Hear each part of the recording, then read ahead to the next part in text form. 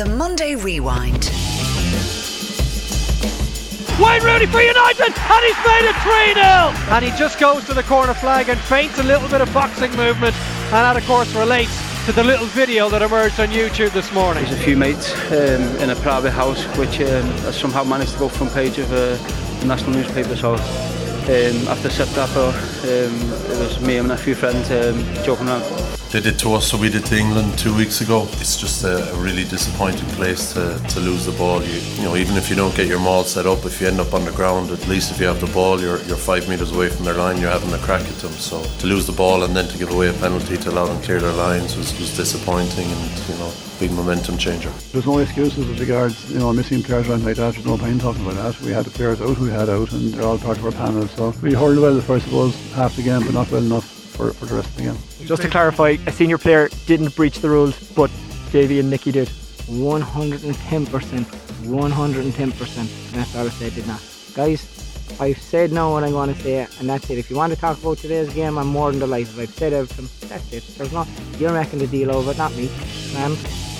Welcome to The Rewind. Coming up, more on everything you just heard. Plus, Dave McIntyre talks with Manchester United midfielder Michael Carrick on yesterday's 3-0 win over Spurs and the race for the Champions League. Plus, we hear from Shane Long after Southampton's 1-1 draw with Chelsea at Stamford Bridge. Now, speaking of the Champions League and the chase for it, Manchester City and Arsenal still involved in this year's competition, albeit just about. They need miracles to go through to the last 8. Can they do it though? We'll talk to Raf Diallo of Team 33. As well as all that, there's rugby as both the men's and women's teams look for championship titles in the RBS Six Nations, and we've got hurling and football. Jamesie O'Connor, Ken Hogan and Michael Walsh will dissect the Division 1A matches. Plus, we hear from Clare's Davy Fitz after a weekend of some disruption, although he denies that there has been any disruption. He also denies there's double standards within the Clare camp. Let's start though with Michael Carrick, who spoke to Dave McIntyre after Spurs lost 3-0 to Manchester United at Old Trafford yesterday. Carrick was actually among the goal scorers. Michael, is that as well as the team have played this season, the 44 minutes since Louis took over? I think in the context of the game, for how important it was, the quality of the Tottenham team, then probably was our best performance. I think there's been signs throughout the season. We've been improving in certain areas, and we feel we're getting better. But today, probably the all-round performance was pretty much there. Second half was slightly different to the first, but at the same time we were in control, and obviously we had the 3-goal cushion. So it was difficult. Is it almost that human instinct kicks in some ways it's virtually impossible to keep that kind of tempo and intensity up with a 3-goal lead for 90 minutes? Yeah, we certainly set out second half, leaving the change room and going on the second half. We were determined to quickly start again on the front foot. It doesn't always materialise like that, because you've got to manage the game and understand the situation in the game as well.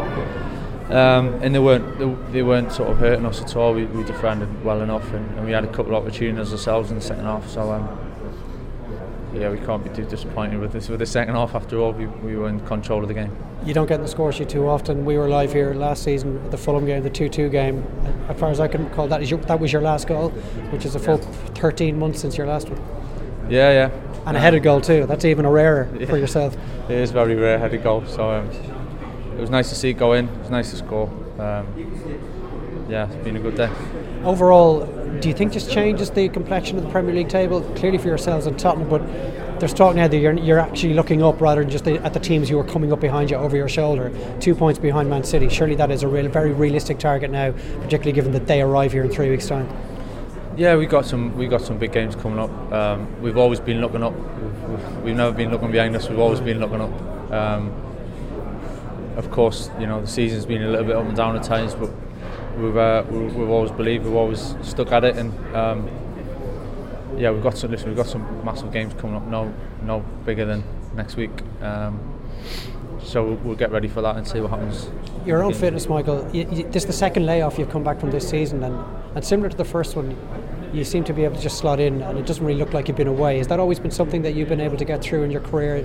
Not one of these players necessarily that takes 5 or 6 games to really become 100% match fit. Do you know what? To be honest, I haven't really been injured that much throughout my career, so I've never. This is by far the most games I've missed in a season. So haven't really been used to being out and coming back. I missed the odd game and a couple of weeks here and there, but nothing like I have in the season. It was 3 months at the start of the season, and it was pretty much 5-6 weeks there, just coming back now. So something new really for me. And, so far it's been alright when I've been coming back, but I don't want to be getting injuries to have to come back again. Finally, Michael, last question on Marouane Fellaini, because I thought it was a special moment when he was substituted this afternoon. Old Trafford, to a man, a woman, a child stood up and gave him a standing ovation. It's quite a turnaround from a player that was so maligned last season and maybe seemed to be the scapegoat in many ways for United's problems. Yeah, it's great for Fellaini. I think he's shown what it's all about really. He causes teams an awful lot of problems. We've been on the other end of that through the years when we played against him, and we know his strengths and the damage he can do to teams. And he was terrific today. He really was, and he's had a good season. So he wasn't the only one last season who sort of had a difficult year. There's a lot of players that did, and we've come through that now, and we're looking at bigger and better things. Do you think this might be maybe a defining game in United's season? There are now 9 games remaining, and this is as well as you've played. Maybe this is what you could take on now to the tests against Liverpool, Arsenal, Chelsea, Manchester City, Everton. Huge games coming.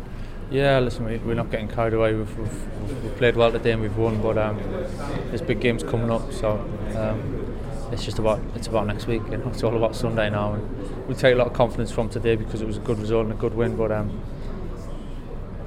next week's now is the important one. It's very good of you to stop. Thanks for your time. Cheers, thanks. This is The Rewind. That's Manchester United's Michael Carrick. United 4th, 1 point behind Arsenal, while Chelsea are 6 points clear of second place Manchester City. Shane Long started for the Saints in Sunday's 1-1 draw away to Chelsea. Afterwards, Long spoke to Off the Ball's matchday commentator Nathan Murphy. Listen out, by the way, for a John Terry interruption. In my opinion, they're definitely going to be the league winners, and they've got match winners all over the pitch, and even you see the substitutes that come on, you think, oh, here we go again. But there's Hazard, Oscar and Willian. They get the ball to feet, and sometimes it's impossible to stop them. So it took a big team effort. Stop running. See in a bit. It took a big team effort to hold out. Obviously a few unbelievable saves from Fraser, and as I said, Ridderlock at times. But I think we deserved it from the performance we played. A nice little compliment from John Terry as he's walking past. You ran him ragged, and having a player of John Terry's stature even just say something like that, obviously something that you have a big smile on your face now. You can take a lot from that. Yeah, we have a good battle, and we'll give it to each other on the pitch both ways, and then afterwards we'll shake hands and say well done and all the rest for the season. And I think he's used to me by now. He knows what's coming. So hopefully he feels like he's been in a hard game today. We spoke to Stephen Ward on the show on Friday, and he obviously had an injury problem and he hadn't been playing either. He got a few minutes last night against Manchester City, and saying that this match against Poland is just 2 weeks away. You need to be getting back and proving to Martin O'Neill you're ready. Has that been on your mind over the last couple of weeks?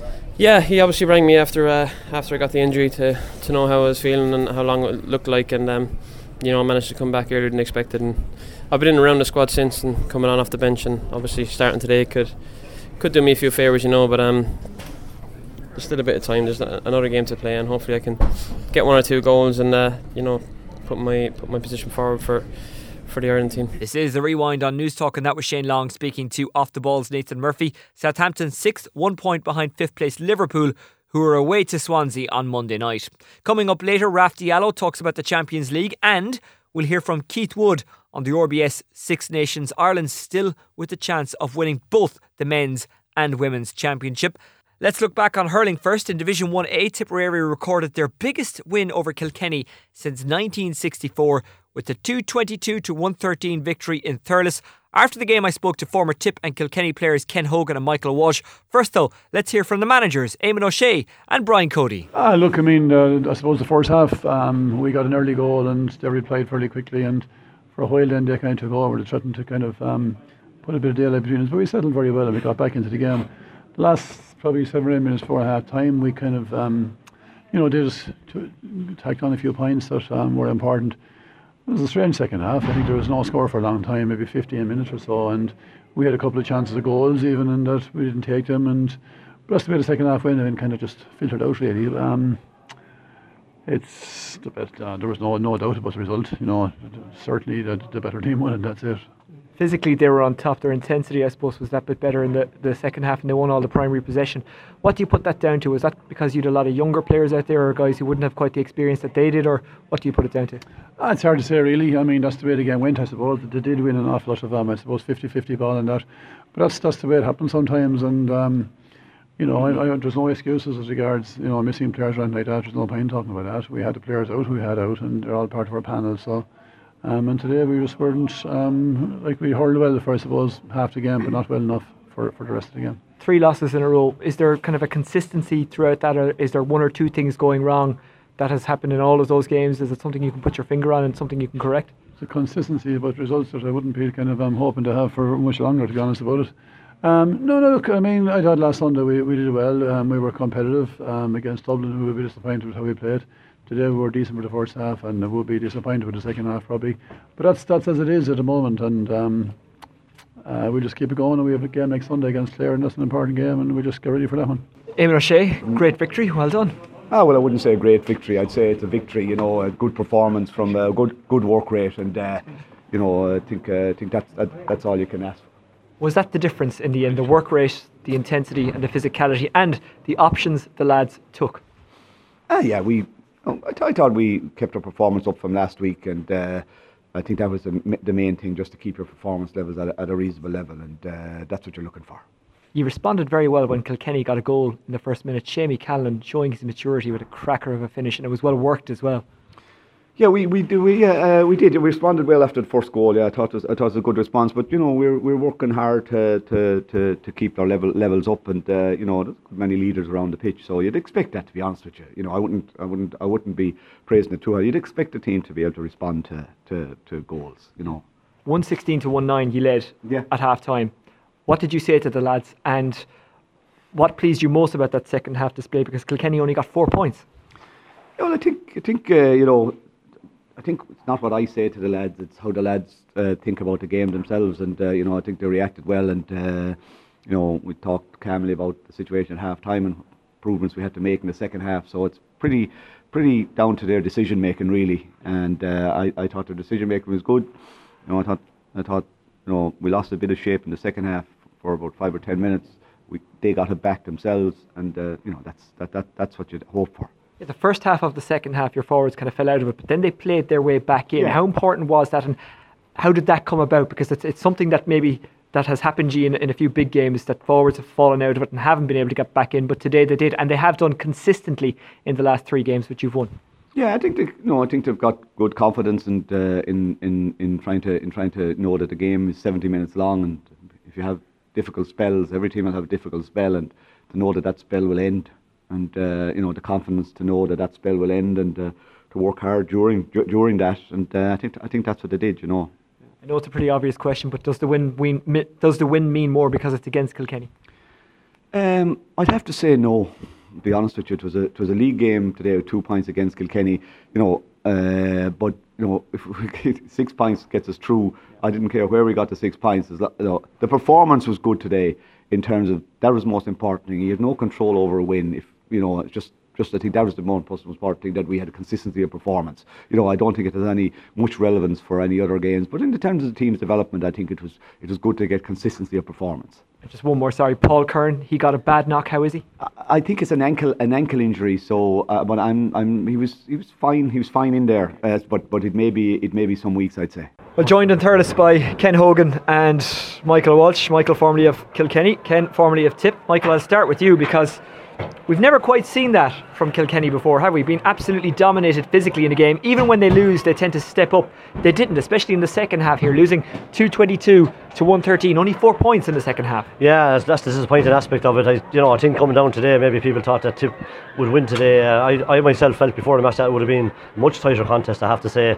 And even at half time, I was saying that Kilkenny, come out strong in the second half, and they did for about 5 minutes, but then it just all fell apart. And I think the most disappointing aspect, as you say, is that there was only score of 4 points in the second half, and the over-reliance on Richie Hogan is absolutely, it's there for everybody to see. In the first half, he had scored all Kilkenny's points. Yeah.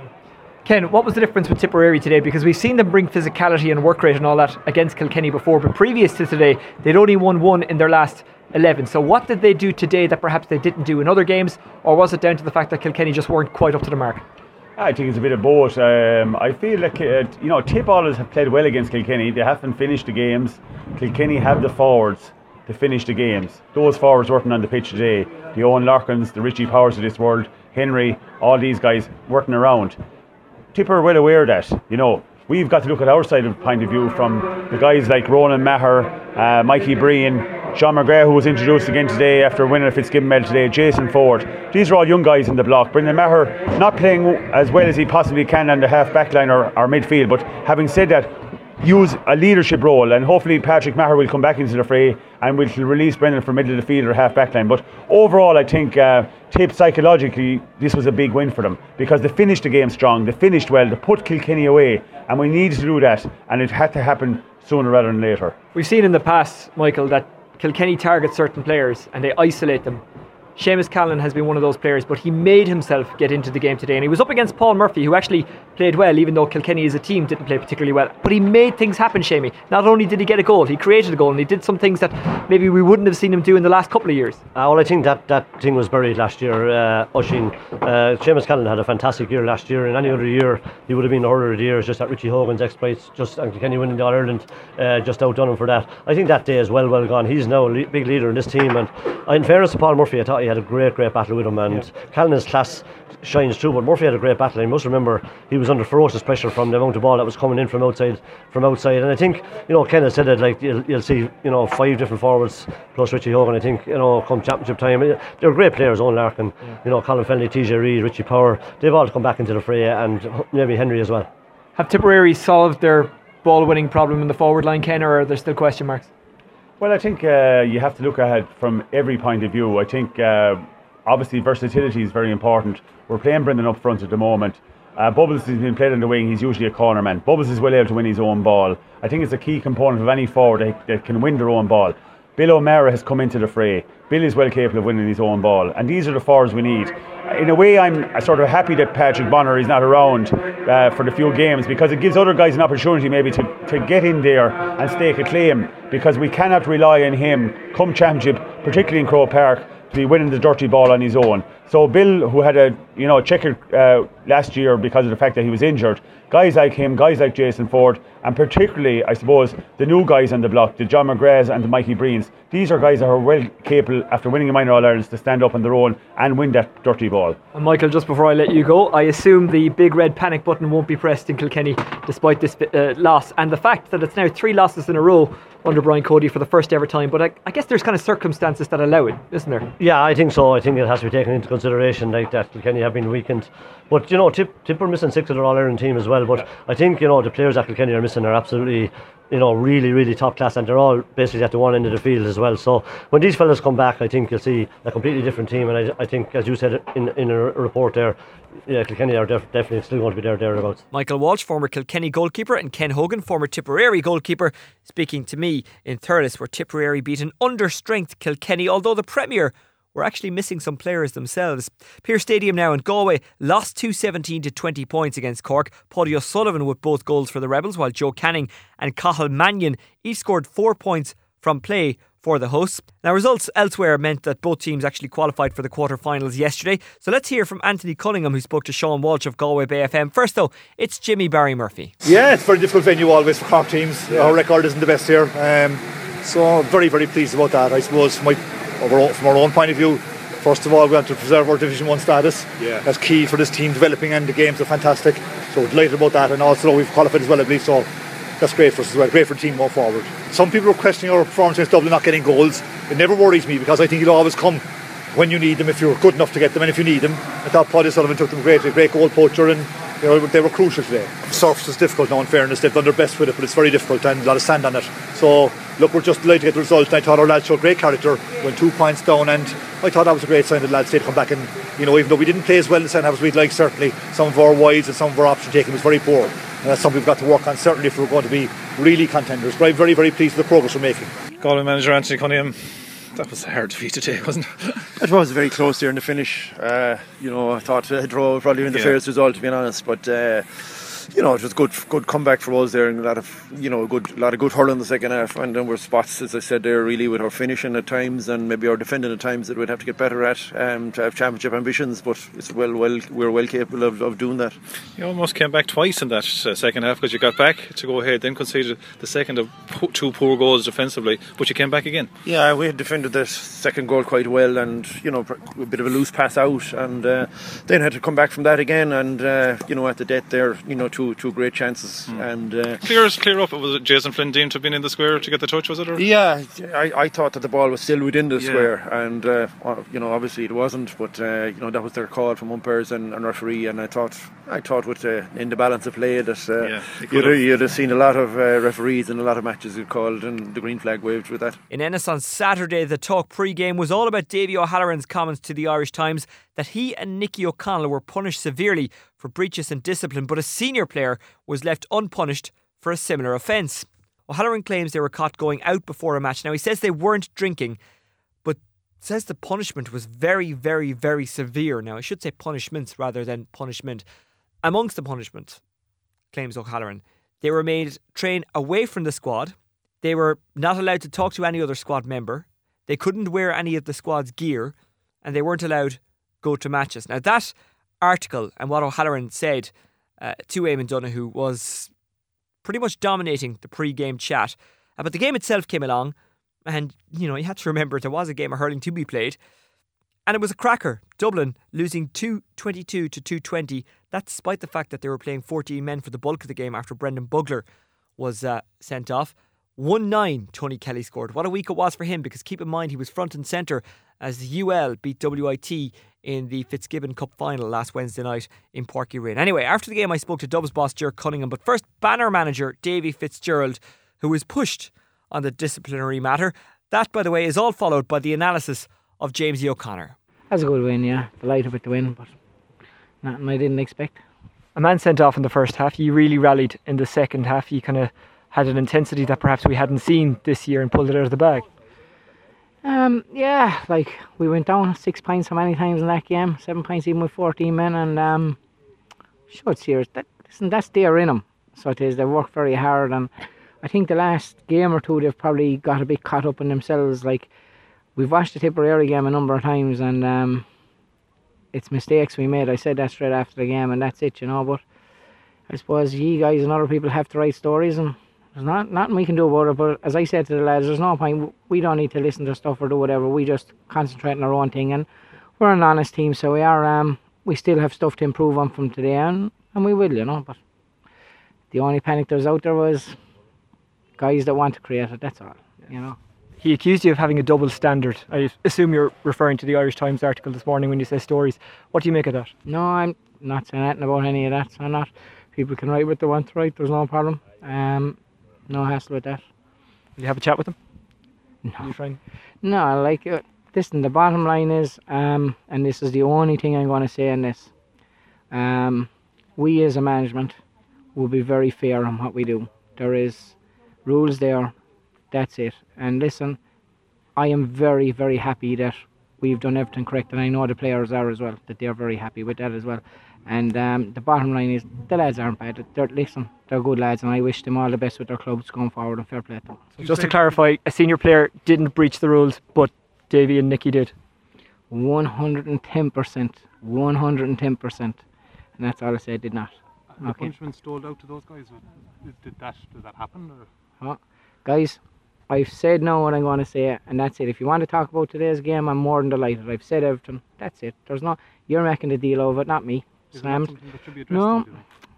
By who? By you? By yourself. You're the I just addressed it there for you there 2 seconds ago, sir. But was that's it now. Is there anyone else that wants to say ask anything? You were very calm on the sideline all the way through. Do you think that kind of calm flowed to the players because they look composed as well? Yeah, as I said, we have a rule, which is we do our own thing. We keep our heads down. I think you can see the way the players are about each other and the way they are about myself, and that we all just gel very well together. So we do, and there'll be good days and bad days.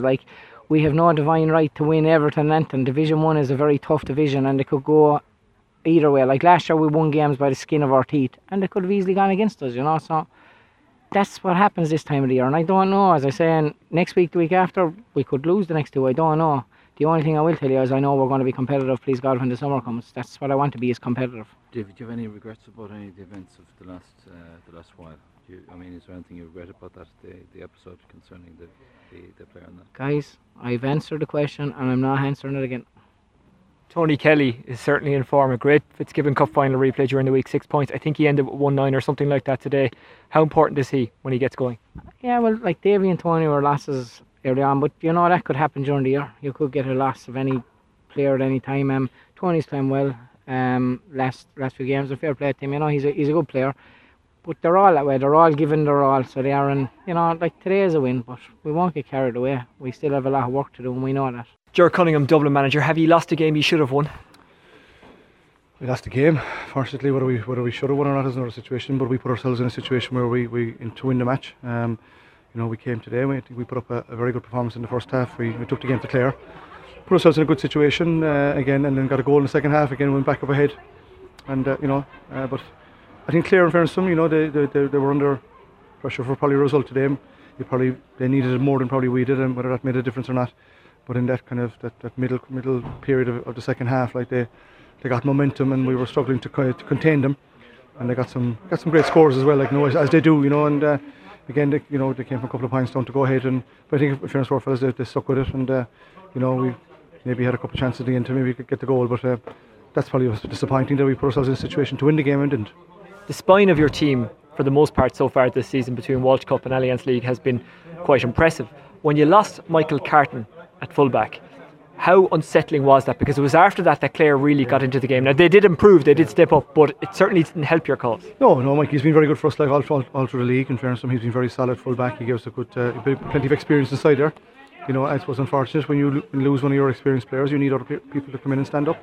You know, so you know, it's a panel game. We you know, it's not about any one individual player. It was unfortunate he got injured, and it looks like that he might be out now for a couple of weeks. But you know, these things happen in a game. You're going to get injuries, and you have to be able to respond and recover. Galway next week, you'll want to bounce back for that, because there wasn't much wrong with your performance for the most part today. I mean, 220 away from home, it's not a bad score, regardless of how long Clare were down to 14. Yeah, absolutely. You know what I mean. We've been getting good scores. You know what I mean. We're hitting that kind of target all through the matches. One game to go, we're down. If we get a result next weekend, we qualify for the quarter final, and that was the target. We said, you know, that was always the target. It's a very tough, very competitive league. The results are going up and down. You know, we're in a situation where it's in our control. We get a result next week against Galway, and we're in the quarter final. Jamesie O'Connor, we saw what I would say was such a clear performance in the second half, and keep in mind they were down to 14 men for the entirety of that after Brendan Bugler was sent off.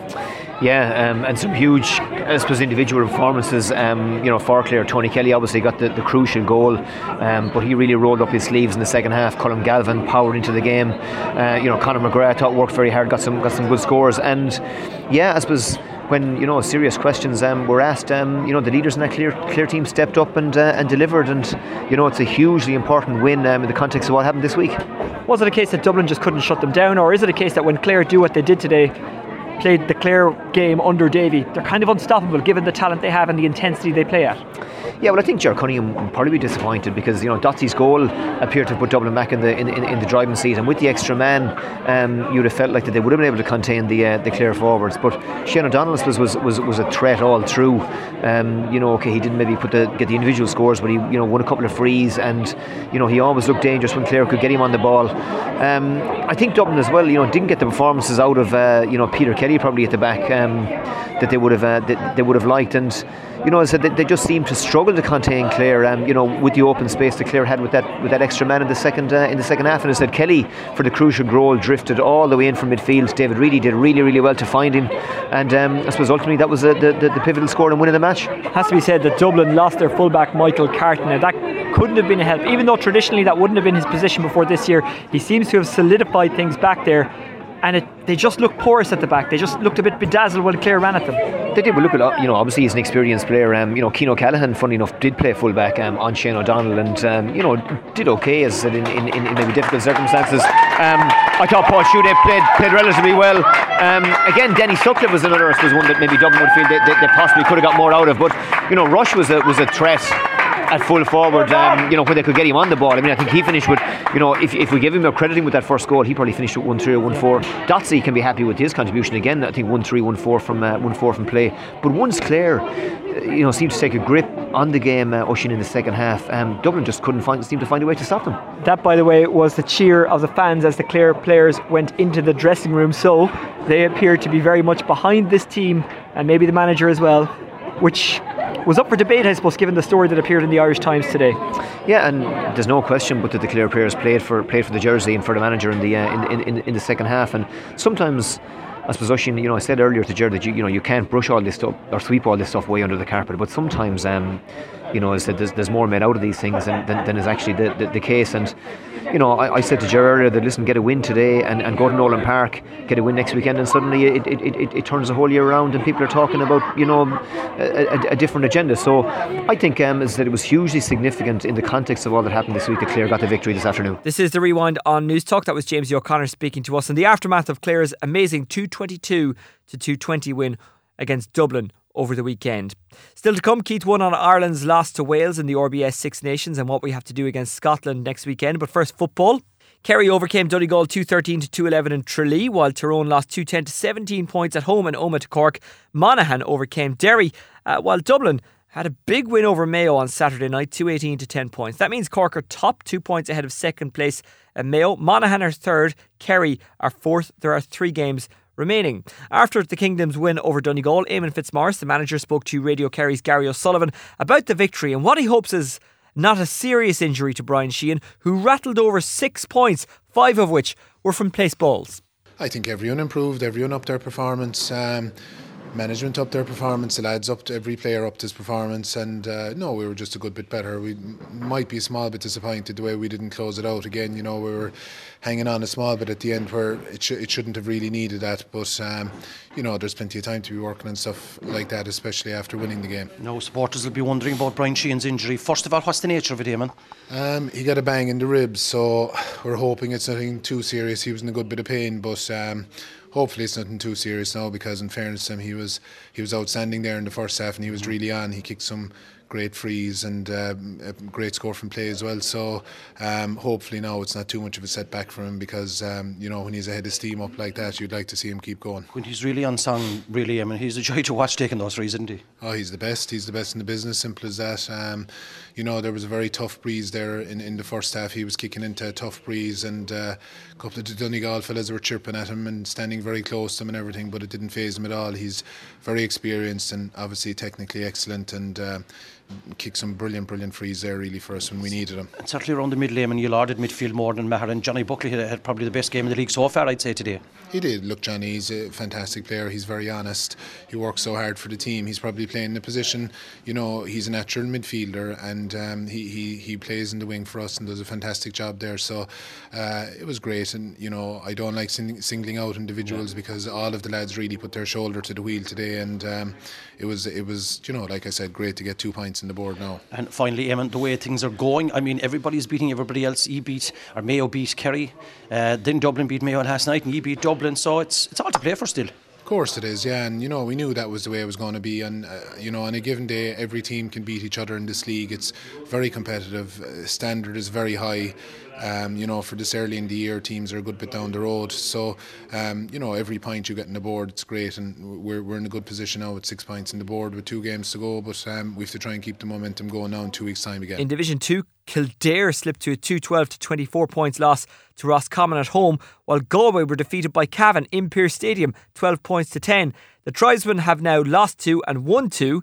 Here is manager Kevin Walsh speaking to Galway Bay FM. Very disappointing, yeah. I suppose the performance itself is disappointing as well, it's much the same result as last week, but you'd have to say last week that we're very dominant all over the field. Today looked a little bit lacklustre, but look at this, you'll have those things, you'll have the ups and downs, and probably if we'd taken last week's points, this week's points wouldn't be as crucial, but that's where it is, the safety net is out the window now, and it's about learning going forward. Yeah, we had a very good first half, but then we made very difficult weather of it in the second half.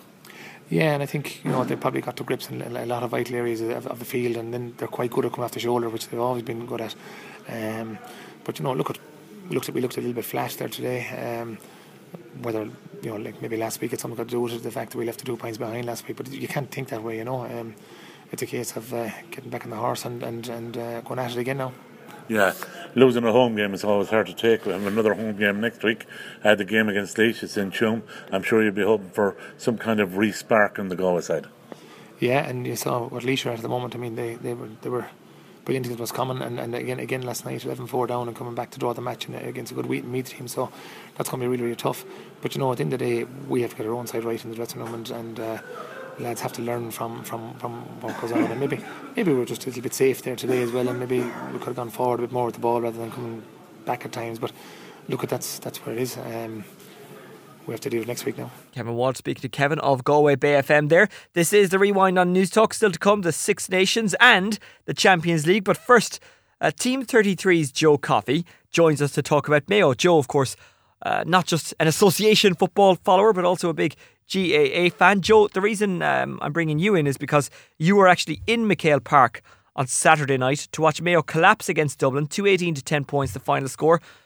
What on earth happened? Well, I suppose we should start off by saying it's Mayo's heaviest defeat at home since the 1950s, so that will put in perspective just how bad a beating this was. When you look at the problems in the team, I think that starting off, Mayo started with Alan Freeman and Aidan O'Shea up front, two players that are over 6 foot, so you would expect Mayo to kick high ball into them with the looking for them to win the ball and pass it off. And in fact, that's how Mayo got their first point, was a quick ball into Aidan O'Shea. But the mistake they made, this mistake Mayo made, they persistently hand passed the ball for the duration of the first half, which meant that, you know, they were getting caught up in the Dublin half back line, no ball going into the full forwards. So Aidan O'Shea ended up coming out into midfield and then sometimes going back and forward. So he didn't even know exactly what position he was meant to be playing. And then when the changes came in the second half, we saw Mikey Sweeney come on. He'd be one of the smaller players, and then they started kicking ball in. So it felt like Mayo were playing the target man approach, but that they hadn't actually practiced it. They're not actually practicing it in training, because this is the third week in a row playing with Aidan O'Shea as the target man, and yet this week there was no high ball in. So you have to wonder what the idea was there. Why weren't the players kicking the ball in early? And what is it about McHale Park? That's twice now they've lost in the league there this season. The first time to Tyrone, who drew with Dublin last week, and the second time, obviously, this game on Saturday night against the Dubs. Yes, well, I suppose the Tyrone game was similar to what Dublin found. When you're coming up against a wall of defence, it can be hard to find your way around, particularly in a tight pitch like McHale Park. Yeah. And like the game against Dublin, they tried to play around it rather than playing over it. I was actually at that game, and they didn't do what you should do against that stick a Donaghy type, an O'Shea type, whichever. Yeah, and management didn't react in the Tyrone game. But then when we saw Aidan O'Shea moving into the full forward line in the next two games, we're like, well, they've learned from this. But then they used it against Dublin, the Aidan O'Shea's target man, but it didn't work at all. And there was no reaction on the sideline to the issues in the Mayo team, which were... You see, there was so many problems. A lot of it was not marking men. Players looked heavy. Like, there were so many players that just looked visibly very, very tired out there. I mean, at one stage, Johnny Cooper ran unopposed from defence to attack to kick a point from Dublin in the second half. And you just have to ask, where was the man marking him? You know, when you see things like that happening... It sounds like they're a bit confused at the moment, because it's hard to get an old manager's game plan out of your system, especially when it was so embedded. Yeah, well, listeners familiar with Mayo will know that James Horan had brought in a high, it's almost a court press where everyone pushes up onto the half back line and the full back line, so that, say, in days of old when Mayo would have taken on Dublin, Stephen Cluxton would have had to kick the ball straight into midfield because he would have had his half backs would have been taken up. In the first 15 minutes on Saturday night, we actually saw that, where he continuously kicked the ball into midfield because he was expecting Mayo to push up on the Dublin defence, which didn't happen. So about 15 minutes into the game, Cluxton was kicking the ball, realised this and started kicking the ball wherever he wanted. Mayo they appear to be taking a much more defensive orientated approach this year, and that's seen them concede. Up until Saturday night, they'd only conceded 2 goals, whereas if we went back last year, they had conceded something like, at that stage, 6 or 7. And I think when you're bringing in a completely new game plan, it does take quite a long time for it to bed in. So I would hope that some of the reason why Mayo were destroyed so badly was there is such confusion yet about what players are meant to be doing, because there seems to be a lot of players out there that aren't particularly sure on what their job is meant to be.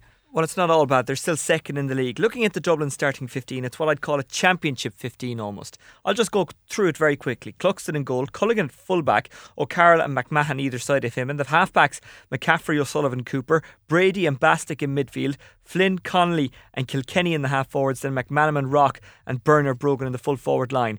Mostly what you'd call a championship 15. The only name that kind of jumps out as not perhaps a championship starter is Tomas Brady.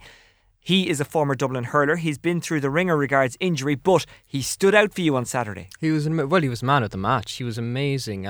He was involved in everything. That was the reason for Dublin's onslaught in the first half. They just won kick-out after kick-out. If they weren't winning Dublin's kick-outs, they were winning Robert Henley's kick-outs.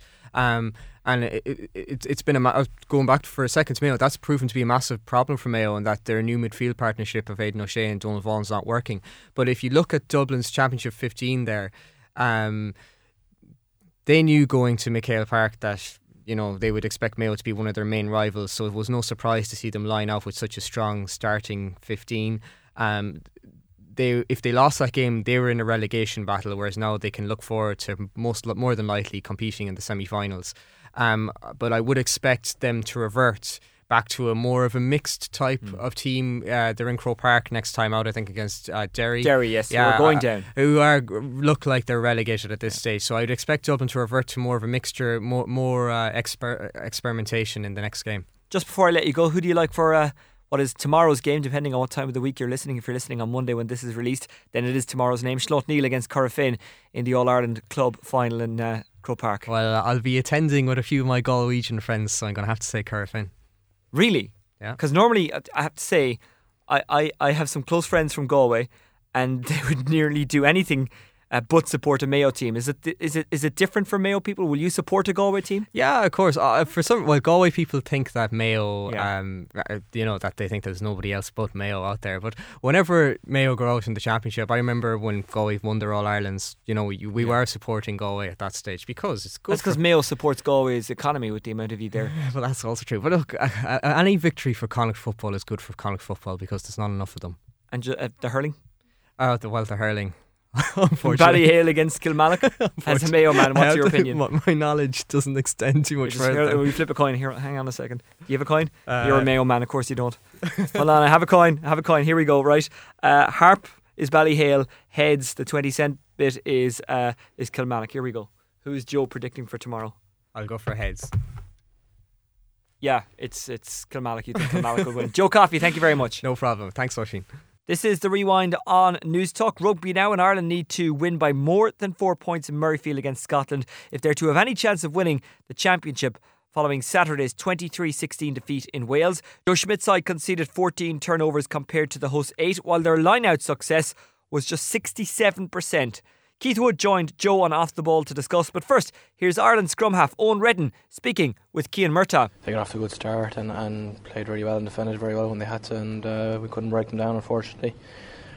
So it's a tough loss, but I suppose if they realise where we're at and know that the quicker we can move on and focus on next week, the better, because the better chance we'll have of winning if we can do that. You seemed to pick up the tempo when you got on and we started to get a bit of momentum, but just couldn't really finish off the chances that we created.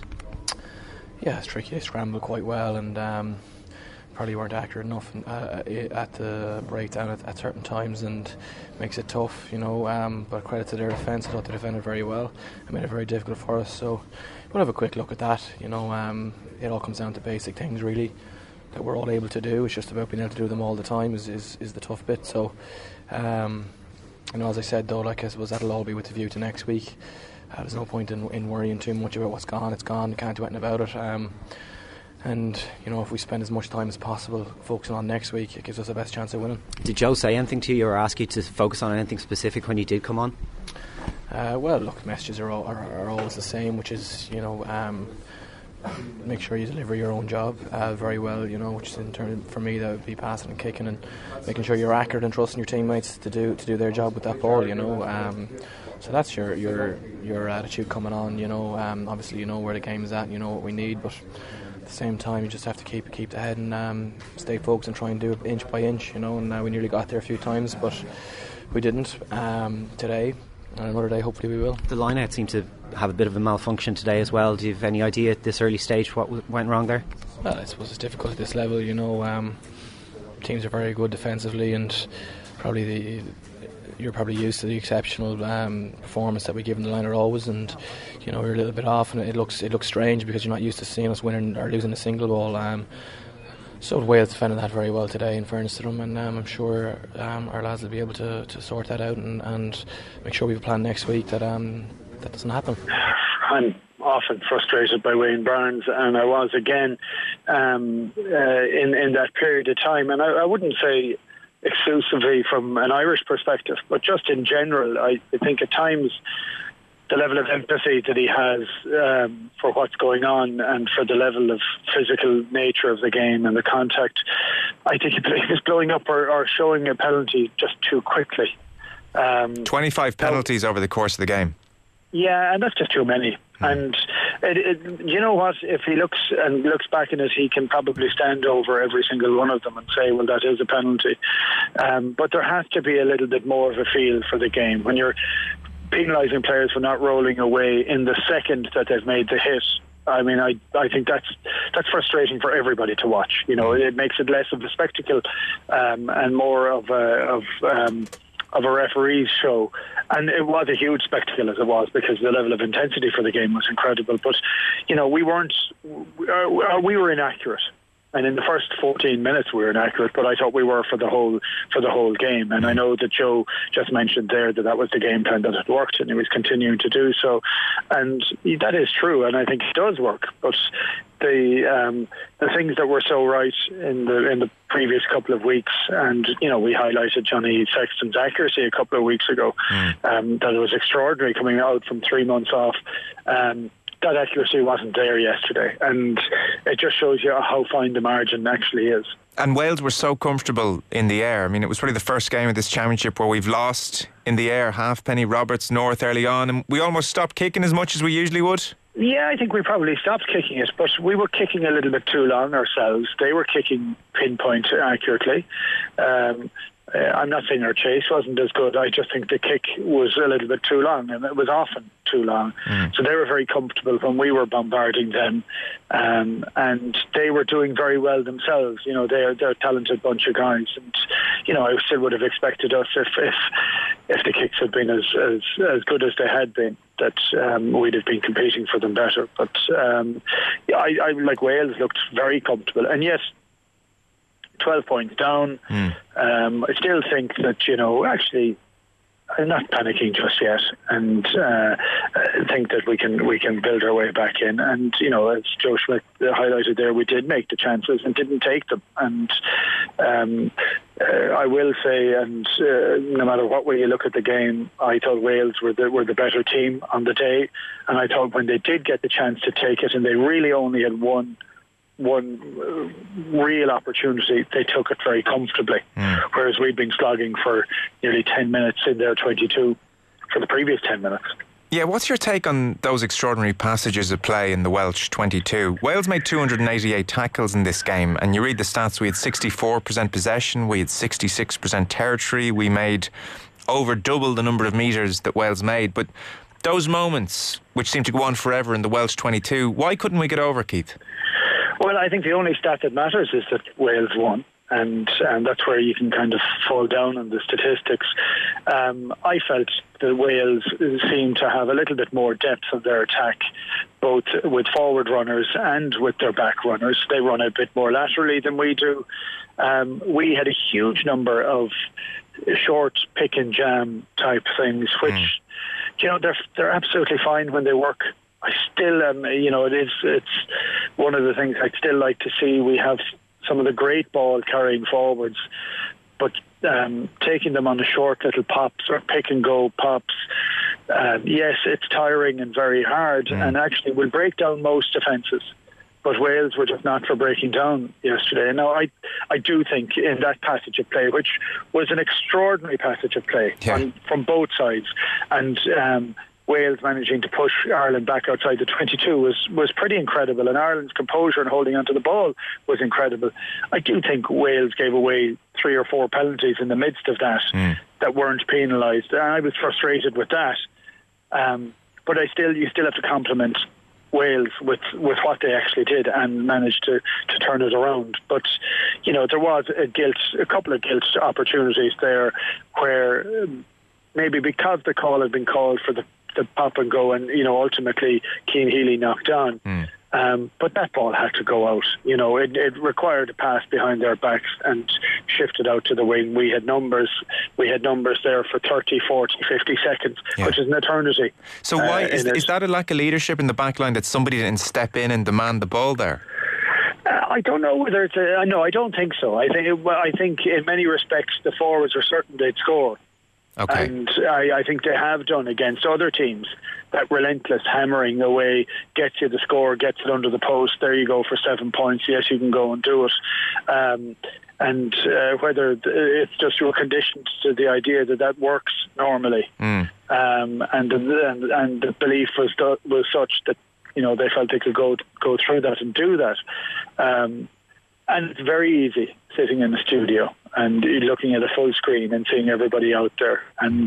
But still, I would go back to the fact of when Wales had their one chance, they took it and took it very well. Yeah. What did you make of our line-out, Keith? Line-out was very scrappy. Any idea what was going on? I don't really. I mean, I thought Wales got up in front of our jumpers very well.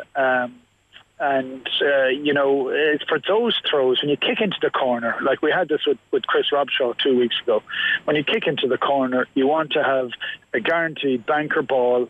You get the ball in quick, you catch it quick, you get down quick, and off you go. And instead,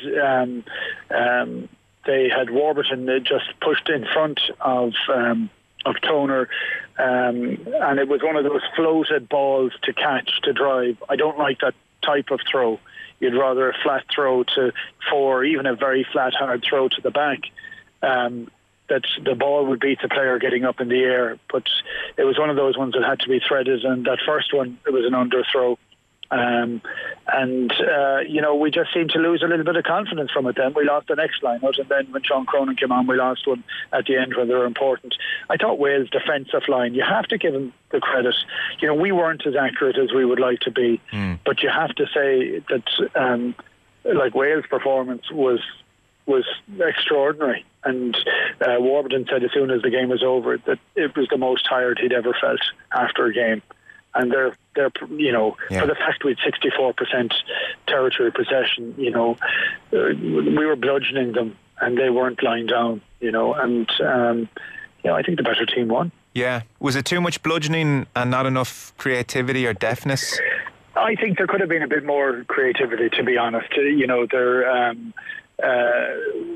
We show, and we've said all along that when the opportunity arises, we do need to do something. We do need to attack a little bit more. But I'm not going to change what I would have said. I thought the manner in which we played needs to have been played at the same level. And I think if we played with the same level of accuracy, I think we would have won. Yeah. It puts pressure on those players to deliver to that level of performance. And I read in one of the papers that we've come to expect a 9 out of 10 or a 10 out of 10 from Johnny Sexton for us to play.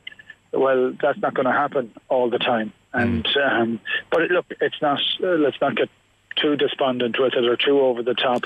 Yeah. We have won 10 matches on the trot with that style, bemoaning the fact that it didn't work on this occasion. Yes, it could have worked if we'd been accurate enough, and it didn't. Does that mean we throw everything away? I don't think so. I do think we need to have a little bit more of an arsenal, but it's only a small bit. But it's what we learn from it now, and we still have an opportunity to go and win the championship next weekend. Yes, yeah. So the players still know the system works. Execution is key. We didn't really execute very well yesterday, and it's up to the players to respond as you would expect them to next weekend. It's 12:30 Italy-Wales next Saturday. We're away to Scotland 2:30. England-France is at 5 o'clock. England are plus 37 points. We're plus 33 points.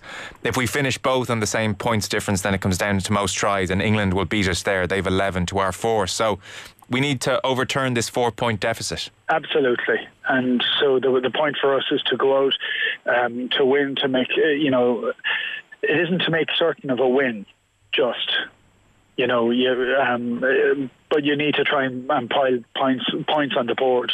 So I think you'd be kicking for goal a lot. I think you'd be just going about the game as you should do to go make certain that you do the right job and get the points that you need to get. And I don't think Ireland have a fear of what Scotland might do, even though Scotland scored a cracking try yesterday and are able to do different things.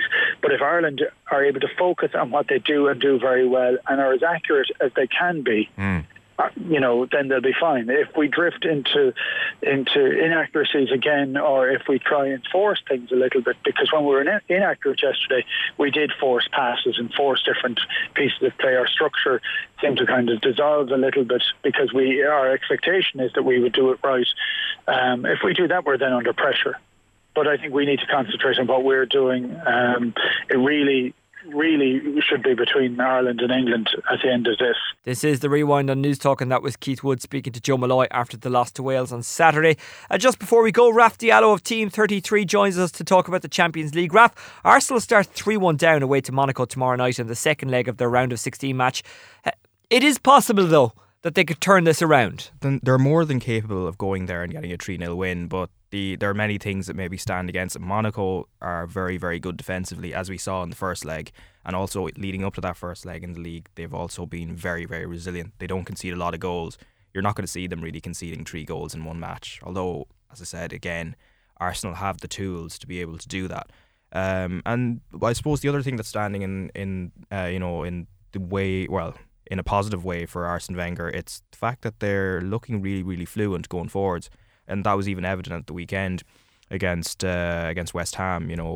Ozil looks in really good form. They arrested Cazorla, but he's been in fantastic form as well. And then Giroud seems to be, the first leg he was pretty shocking, the amount of bad misses he put over the bar or wide or whatever. But he's been on the goal trail.